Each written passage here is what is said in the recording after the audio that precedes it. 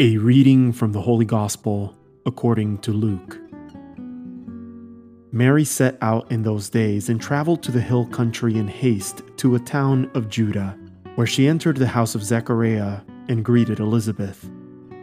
When Elizabeth heard Mary's greeting, the infant leaped in her womb, and Elizabeth, filled with the Holy Spirit, cried out in a loud voice and said, "Most blessed are you among women, and blessed is the fruit of your womb.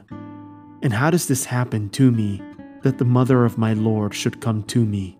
For at the moment the sound of your greeting reached my ears, the infant in my womb leaped for joy. Blessed are you who believed that what was spoken to you by the Lord would be fulfilled." And Mary said, "My soul proclaims the greatness of the Lord.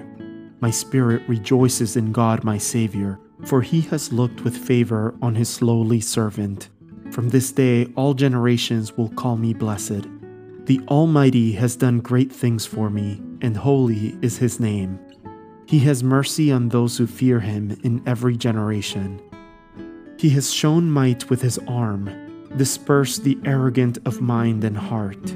He has thrown down the rulers from their thrones, but lifted up the lowly. He has filled the hungry with good things, and the rich he has sent away empty. He has come to the help of his servant Israel, remembering his promise of mercy, the promise he made to our fathers, to Abraham, and to his descendants forever." Mary remained with her about 3 months, and then returned to her home. The Word of the Lord.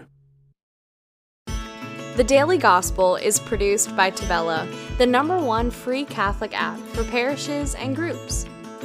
To listen to this episode and more devotional Catholic content without ads, make sure you download the Tabella Catholic app on the Google Play Store or the Apple App Store completely free. If you are a church leader, claim your parish on the app right away and start communicating with your parishioners at no cost. God bless you.